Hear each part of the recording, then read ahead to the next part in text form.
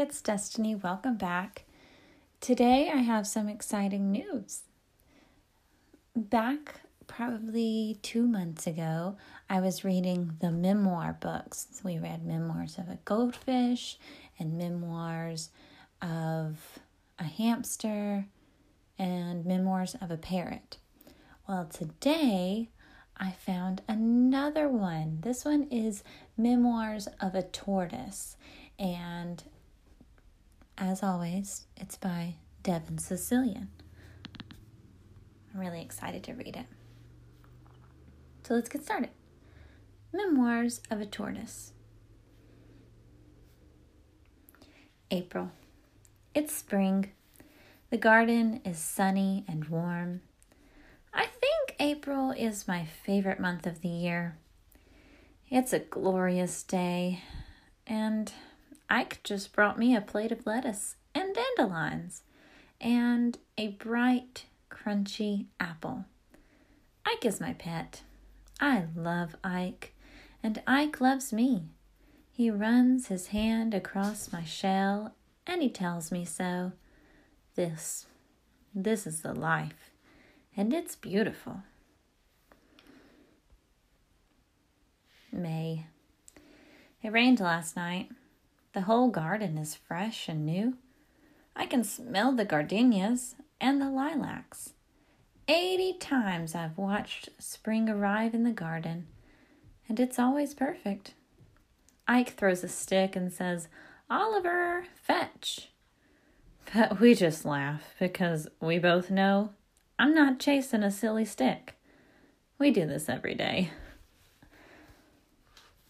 I think there's a hibiscus blooming on the other side of the garden.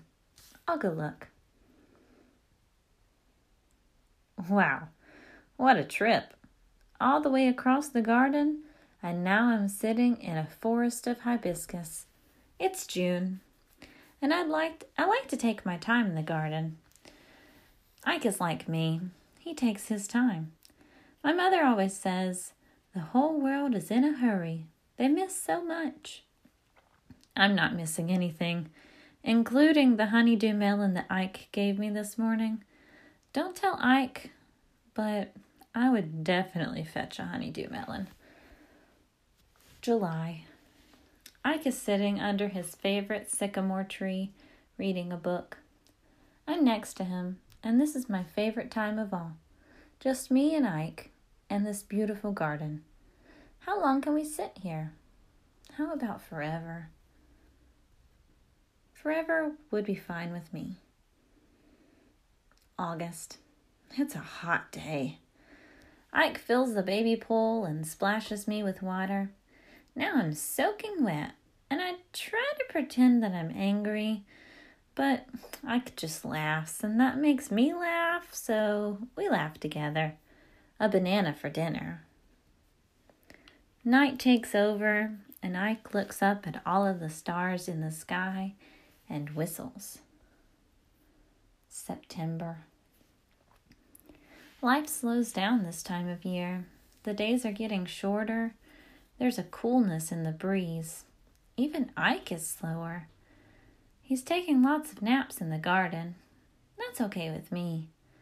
I watch a leaf fall down from the sycamore, and I decide that I'm going to surprise Ike. The next time he throws the stick, I'm going to fetch it. He won't believe it. October. Fall is here. It's time to put the baby pool and the garden hose away. But no one does. I haven't seen Ike for a few days. He hasn't brought me anything to eat. It's okay. I can eat some of the pumpkin in the garden. But where is Ike? November. I'm afraid Ike is gone. People have come to visit, and they're very sad. That makes me sad. Ike was still so young. He was 80 years old, just like me. We were practically twins. I thought we were going to grow old together. Ike, where have you gone? December. My mother is 137 years old. Sometimes I think she knows everything. It's a long way to her garden, but I think she's the only one I can talk to. If anyone knows why Ike left me, it will be my mother.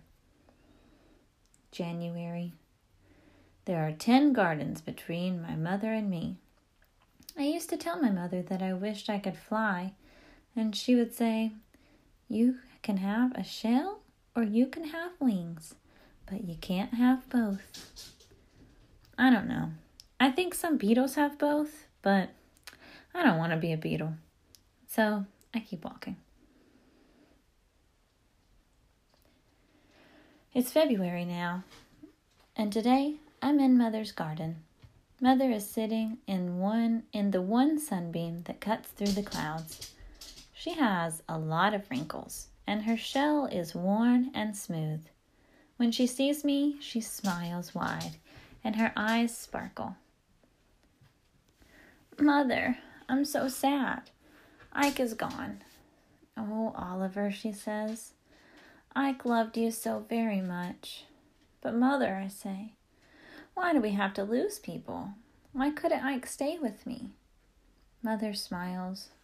She closes her eyes and raises her head to the sun.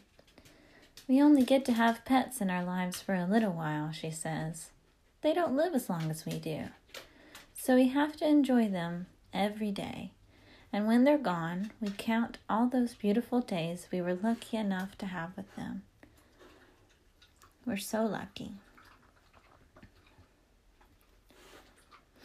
March. I'm on my way back to my garden. Every step I take, I think about what Mother said. I know she's right. She's always right. But I don't think my garden will ever be the same. April. I'm back home. Yes, back home. And it feels like where I belong. For the 81st time, spring has come to my garden. As I look at the sycamore tree, I hear the door, and without thinking, I turn to look for Ike. But Ike isn't there. It's Ted. Ted is Ike's son. He brings me a tray of lettuce and dandelions and a bright, crunchy apple. He runs his hand along my shell, and says, "I'm so glad you came home, Oliver. It's you and me now." He picks up the stick and says, "You want to play fetch?" And for the first time in a long time, I laugh. I think April is my favorite month of the year. And this, for me and Ted, this is life. Mother was right. I'm so lucky. The end. Okay, that book was a little bit sad, but also happy.